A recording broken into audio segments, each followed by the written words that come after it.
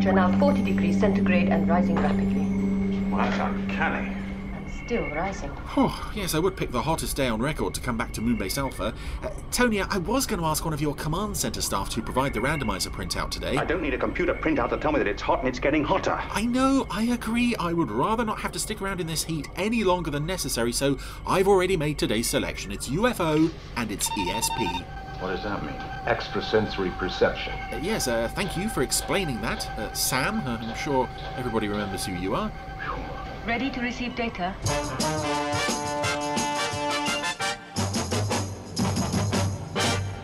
So welcome back to UFO with E.S.P. And I'm starting to worry a bit with UFO. We seem to be getting through these rather quicker than the rest of the Anderson shows. And I'm hoping that we're not going to suddenly run out or have like a year's gap or something. But Bridget accounts for tomorrow. There we go. That's the perils of the randomizer. Got to go with what comes up, good or bad, frequent or infrequent. And we're starting off with this. Well, straight away we have one of the, I think, the high spots of this episode, and possibly one of the strongest guest performances of the entire series. This is John Stratton as Do you want to please to see me? Mr. John Croxley. Would have been better as a surprise. As a man who, for whom nothing can be a surprise, for he has E.S.P. The doctor. I told you this morning. Well, you can drop me off on the way. I'll take a taxi home. And I like how this scene... Been to see... She'll be better tomorrow. This scene plays out, and at first it just looks like a normal, husband meeting his wife, and then it sort of gradually... You get the reveal of the ESP, and then it... Tell me how. This sort of manic, desperate side of Stratton's performance takes over. What do you expect? It isn't exactly normal, is it? The doctor said it would pass. So we've gone from one location that I feel I should recognise, the place where Croxley works, to another location I feel I should recognise in this... Oh, by the way, I forgot to tell you. This building where Croxley's going to see his doctor. Sorry. Shut up, can't you? Stop it! That stupid remark you're always using. What can I say? As soon as I tell you about anything. And I like as well the obvious strain that Croxley's ability is placing on both of them in this relationship. You just don't think. How it's literally impossible for either of them to function as long as this is The doctor's got... this is ruling their lives. I don't know how long I can stand it. And of course, John Stratton is probably known to Doctor Who fans as Shockeye in The Two Doctors. Also turned up in a lot of other things along the way, but yeah, he's off to see. Well, we'll get a pan over to the sign saying Dr. Brunner. Although I believe that later on, isn't there a goof with that? We'll find out along the way. Anyway, Croxley's having some tests done. Lots of electrodes being strapped to his temples and to his chin, oddly. And there's the Doctor, played by... Is it Mr. Croxley? Douglas Wilmer, who is one of the few actors to have appeared in UFO and The Protectors and Space 1999, all three live-action Jerry Anderson ITC shows, which is it's quite a small club that he's a part of there.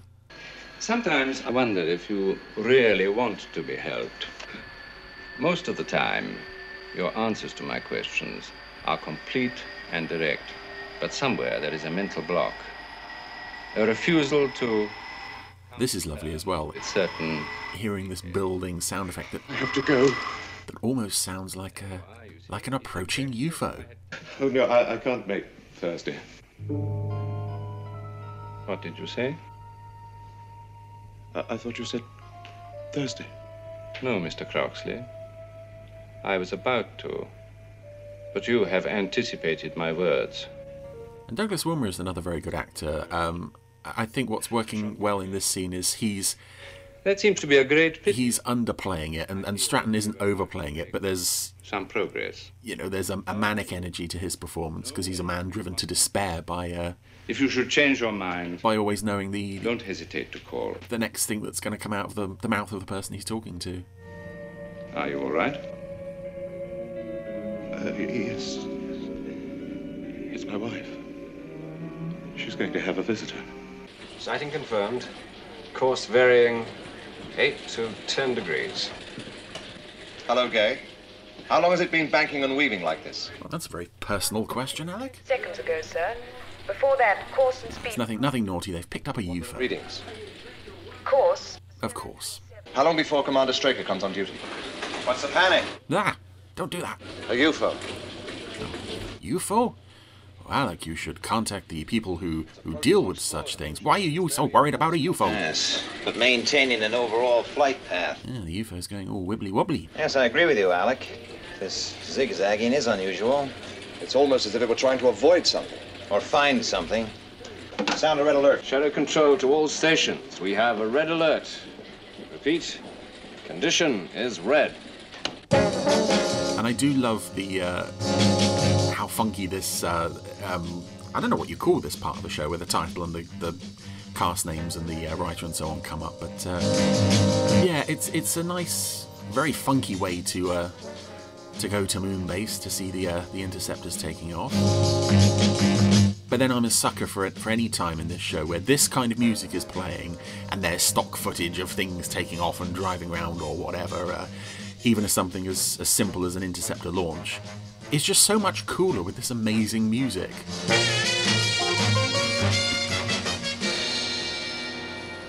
Interceptors, immediate launch. And Immediate launch. oh, it's good old Mark Bradley is back. Oh, hi, Mark. Missile launch. 10 seconds. I do remember that the actor Harry Baird, he left the series for a little while because he wasn't happy with the way in which there was no consistency from one week to another with regard to what actor would be working. But then he did return for this episode and Moonbase to Shadow and kill Straker. Hit it, Commander. But he's not really playing Well done, Lieutenant. Mark Bradley as such, because nobody ever really treats him like that formerly vital and prominent character in the show. It's just like now he's generic interceptor pilot. Anyway, Moonbase to Shadow Control. Straker and Freeman are celebrating. It's cigar time. They've blown up the UFO, Contact, sir. but And UFO? No, sir. The same one. oh no, But you reported a positive detonation. I know, sir.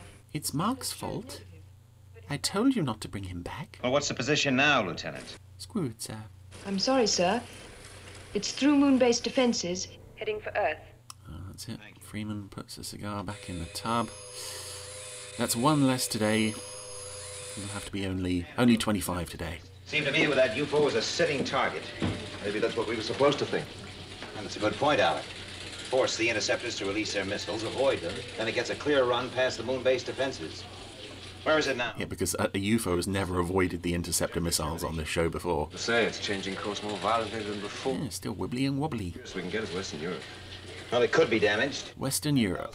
Well, shall we place bets on where in Western Europe this is going to land? I predict Speed increasing. I predict about 10 minutes drive from the studio, probably. Looks like it's going to hit. The question is, what is it up to? Tell you what I think, Alec. I think that UFO is under manual control. First, the Aren't they all? programs. Where'd that come from? I don't remember ever hearing or seeing any indication that the UFOs were under Sense. computer control. I always assumed someone would be piloting them.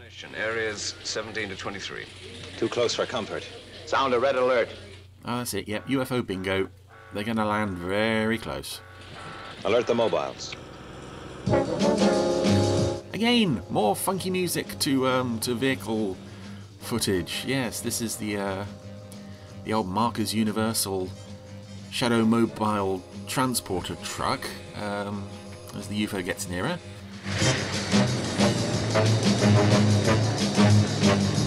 And I like the idea of the Markers Universal truck, but it doesn't look big enough to hold enough mobiles. I mean, you see Shadow 2 rolling out here. There's barely any room at the sides. What's your instructions?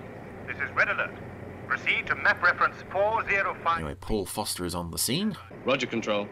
Mobile 2, move. I'm not sure why he wasn't at Shadow Control, why he just happened to be in a mobile inside a truck ready for action. Where was he? Where was he anyway?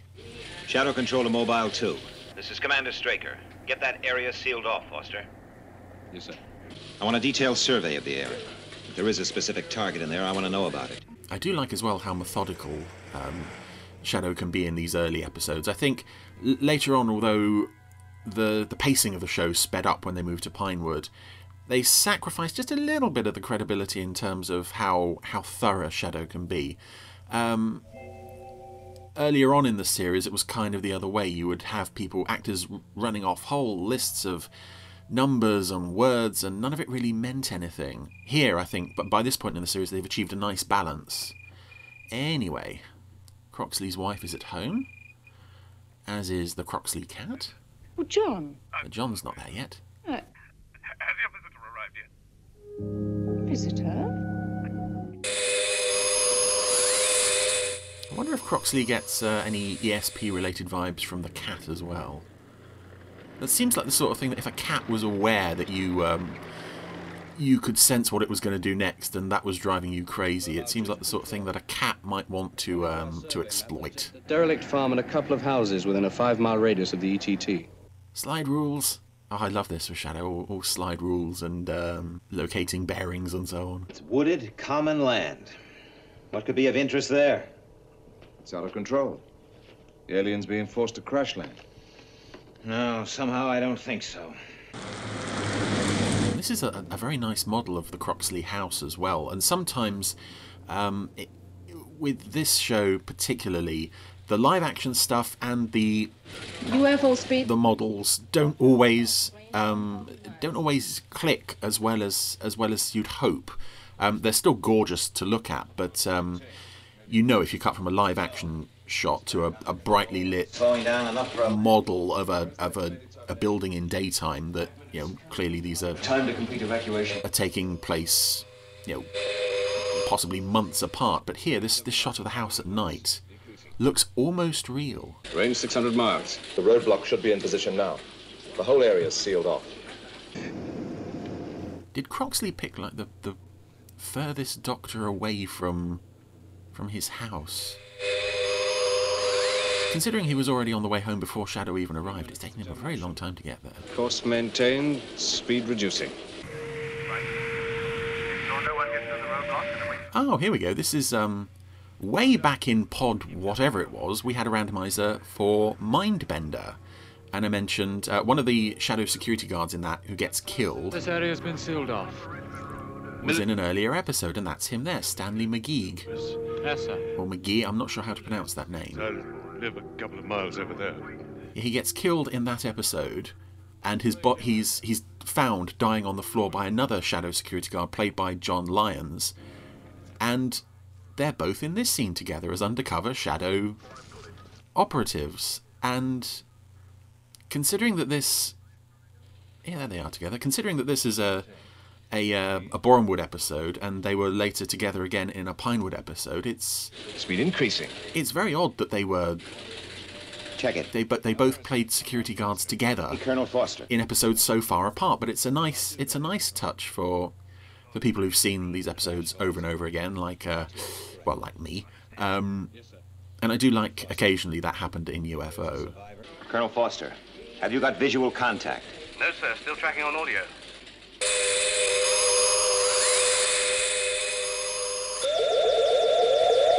So Croxley's at the roadblock. He's losing it a bit. The UFO's coming in very fast towards the Croxley house, and this is a horrifying build-up for to the end of Mrs. Croxley here. Hearing that sound, she's got no idea what's about to happen. Fortunately, the cat seems to have a slight premonition of what's to come, because yeah, the cat's gonna charge out of there. Super fast speed, and the UFO smashes into the Croxley house, and that is a gorgeous bit of model work. Well, it seems it was some You're sort right, of sir. experimental aircraft. Meanwhile, Croxley at the roadblock. Oh, good old McGeeg and Lyons, they're looking after him as he's fainted. And Paul Foster's moving in the mobile. It's all go. Get there as fast as you can, Colonel. Yes, sir. Oh, so the UFO looks largely intact. About due to control. Same can't be said for the house. All right, Colonel. Do what you can. Now here we come to a moment that it took me a very long time to realise on first viewing. And out of control. Crash landing velocity. Is that Foster and his co-driver guy don't actually get out of the mobile. It's a house. And this shot is meant to be inside the mobile, and the glass fractures as the debris from the exploding UFO hits the mobile window. It's not immediately obvious until a much later scene. Anyway, it's Shadow jeeps and undercover men all over the place here. And for undercover Shadow operatives, of course, they're wearing very 70s, it's all the Nehru jackets and stuff that makes them look even more obvious than anything else might. Anyway, Straker and Freeman have arrived to look at the model. Quite a mess. For a while it was out of control, yes. But just before impact, it seemed to be fine. It looped that line of trees, smashed straight... Interesting as well that it's back projection on Straker and Freeman here, both sides of their conversation. But Straker is back projected with a model shot, and Freeman is back projected with, it's real life trees and grass outside his window. And here's another very impressive real life set here, the ruin of the Croxley house. And because we only see this set in nighttime, again, it makes the place seem much more atmospheric and much more real than it might have done if it was lit for broad daylight. And it is, I think, rather an iconic shot for this series of just Straker in the ruins of this house, and it really brings home the sort of personal cost of Shadow's war with the aliens. It can just affect... What happened to the pilot? There was just enough... the most common, ordinary people. And the UFO is completely destroyed? The largest piece measured 6 inches. We found it embedded in Foster's mobile. Specifically in the co-driver. It's too early to say. He's lost a lot of blood. At least he was luckier than the co-driver. Oh, I called it. Oh, gosh. That was a very callous way to... She couldn't have known anything about it. To off the co-driver there. It must have been instantaneous. And I like that as well. Alex saying, oh yeah, it was instantaneous, even though we know that it wasn't, because she was looking out the window, she heard the UFO coming in. Nothing to connect her with UFOs? Nothing that we know of. Except that one crashed on top. That's her husband out there now. Oh, poor old Croxley. His beautiful model home has been destroyed. Suppose I better talk to him, Alec. Sure. I'd love to know who else was considered for the role of Croxley here, because I can't imagine anyone other than Stratton playing it. It's he's so good at this haunted, tormented, now he's just absolute grief-stricken. Oh, he can barely hold back the tears. This is such a... And Straker's giving him, what's that all? Something of his wife's. I'm sorry. You killed her. An experimental aircraft crashed into my house. How did you know that? I was at the checkpoint when word came through. If there's anything... Don't you think you've done enough?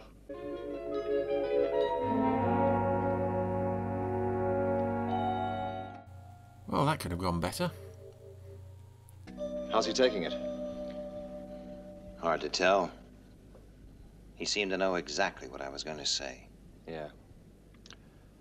I guess it's pretty difficult to find a new way of telling a guy you're sorry. Maybe I shouldn't have used the finger puppets, Alec. Oh, hi, Alec. Is that the time? Yeah, it's time you went home.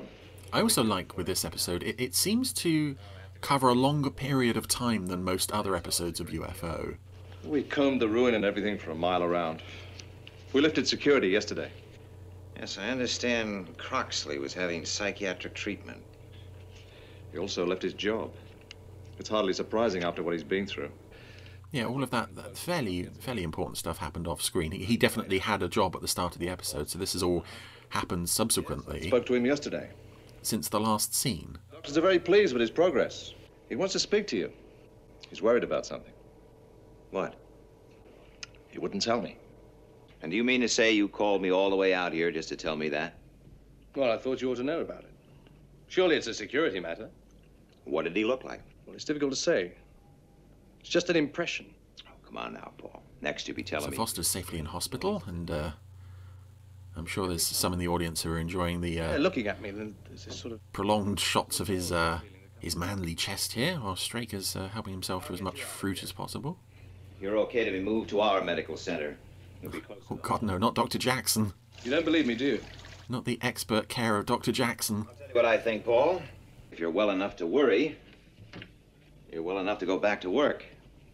See, even though Foster has got this bandage wrapping round his chest, he's still got his medallion. Or is that a medallion or a tag? I don't know. Gonna help himself to some fruit, but oh, that's it. Yeah, rub the fruit on your chest. This is real fan service here for those who like that sort of thing. And someone else who's watching. Oh, someone who looks a bit like Croxley dressed up as a doctor. Miss Eland has got a parcel. Morning, Miss Eland. Mr. Straker of Harlington Straker Studios that's got about 1 million stamps on it. Somebody wanted to make sure that got here. It's probably a film script. It's addressed to you, Bill. Oh, in a film studio? This is you surprise me, Miss Eland. Should not go unrewarded. Whoever sent it certainly knows how to draw attention to them. Although I am surprised that I'll pass it along to the script department. Stuff like that actually comes direct to Straker, considering he's got so many other things to do, like, you know, running Shadow, that someone hasn't, that he hasn't insisted that stuff just not come to him at all. Anyway, Foster's now out and about and back in Shadow Control. How long's it been as quiet as this? Since you went into hospital. That was a month ago. I mean, there've been no sightings since then. But yeah, this episode covers a month. We managed to scratch along with that. That's very unusual, not only for this show, but for any Anderson show, to cover such a massive amount of time. But feeling better? There's something different. Good, good. In my office? Oh, this is sudden. Oh, you mean reports and things. Well, are you fit for duty, Paul? Yes, sir.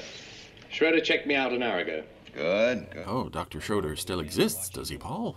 Oh, I thought we'd dealt with that. The medical center security is tighter than a drum, anyway. Oh, I see. And your little friend, he couldn't get in, eh? So Straker's having breakfast in his office here. I do like this. You see it in Destruction as well, that Straker has a really good, really hearty breakfast. He's got 4 slices of toast. I want you to go over to the Zeta tracker station. Oh, that may actually be all of it, but let's come up with a new... I like that breakfast is a proper... Something in it. There's a proper enjoyable ritual for Straker. By the way, what's that?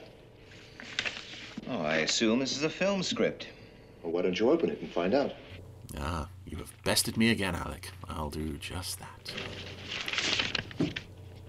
And I believe this this prop script that Straker is now flicking through is actually the script for the episode Confetti Check A-OK, which was the previous episode in production order.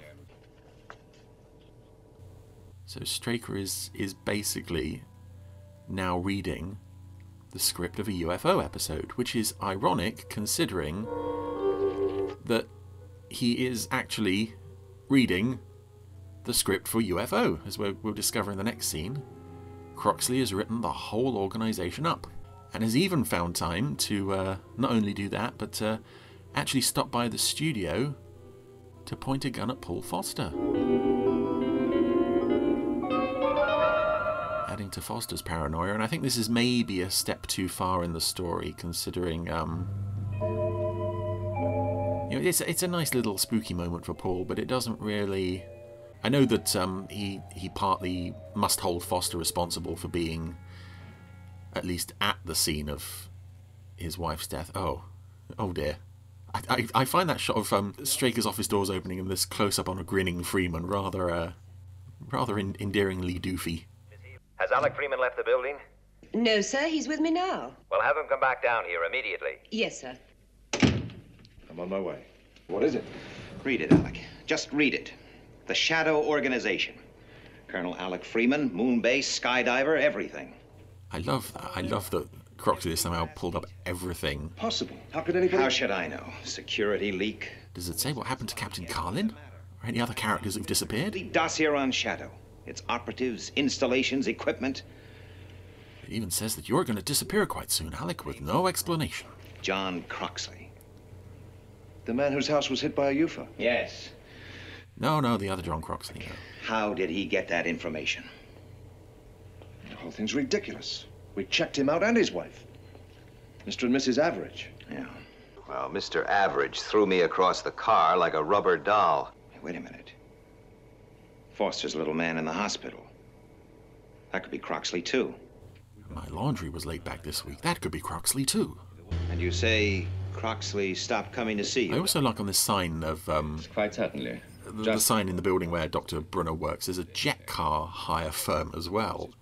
Which makes me think of the jet air car from Joe 90. Normally divulge such details about my patients, but with your... It must have been harder to work the sort of futuristic elements into the live action scenes. In a model shot you can have a flying car, no problem, but it's not something you can quite pull off as well in the live action side of things. So it's nice that they slipped in those little futuristic mentions, if not glimpses as such. Of sensing what is going to happen. It affects different people in different ways. Some adjust quickly and make good use of their powers. And Croxley? He is not one of the lucky ones. It is driving him to mental illness. His powers of perception are so pronounced he can hold a complete conversation with someone without that person uttering a single word. He can anticipate, he can, how shall I say, feel the future to the point of mental breakdown when simple everyday phrases take on a new and terrible meaning. Yes, well, most of it is clear now, Doctor. Thank you very much. Croxley phoned here for you earlier today. And? For some unexplained reason, he wants you and Mr. Freeman to meet him at the ruin of his house at 10 tonight.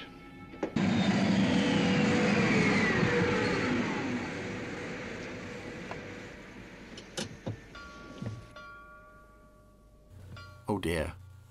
We're early. So Straker and Freeman have arrived at the wreck of the Croxley household.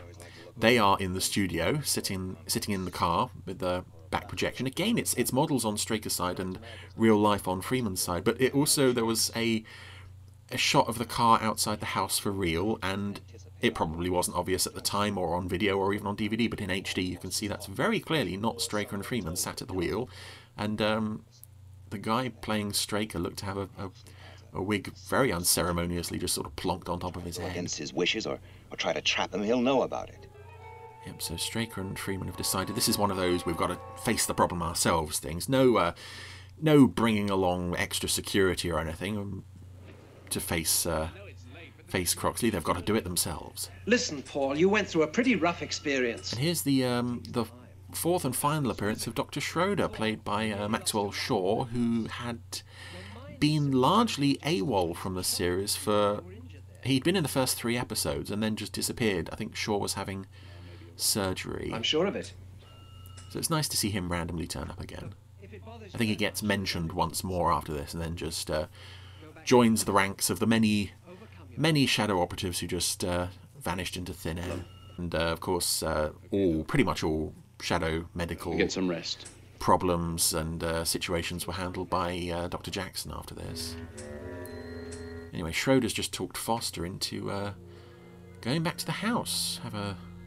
There's a little wave buzzing on a monitor there in Schroeder's office, and we see that, hooray, the cat has survived. The cat has survived the UFO crash. And of course, with a later episode, The Cat with 10 Lives, we learn that the aliens can take possession of cat bodies, so I do wonder if that cat has survived the UFO crash for a particular purpose, possibly. Yeah, again, I get from a dramatic standpoint why Straker and Freeman have to go alone, because, you know, hero's got to go and face the problem, but, you know, Straker is far too important to the organisation to risk on something like this.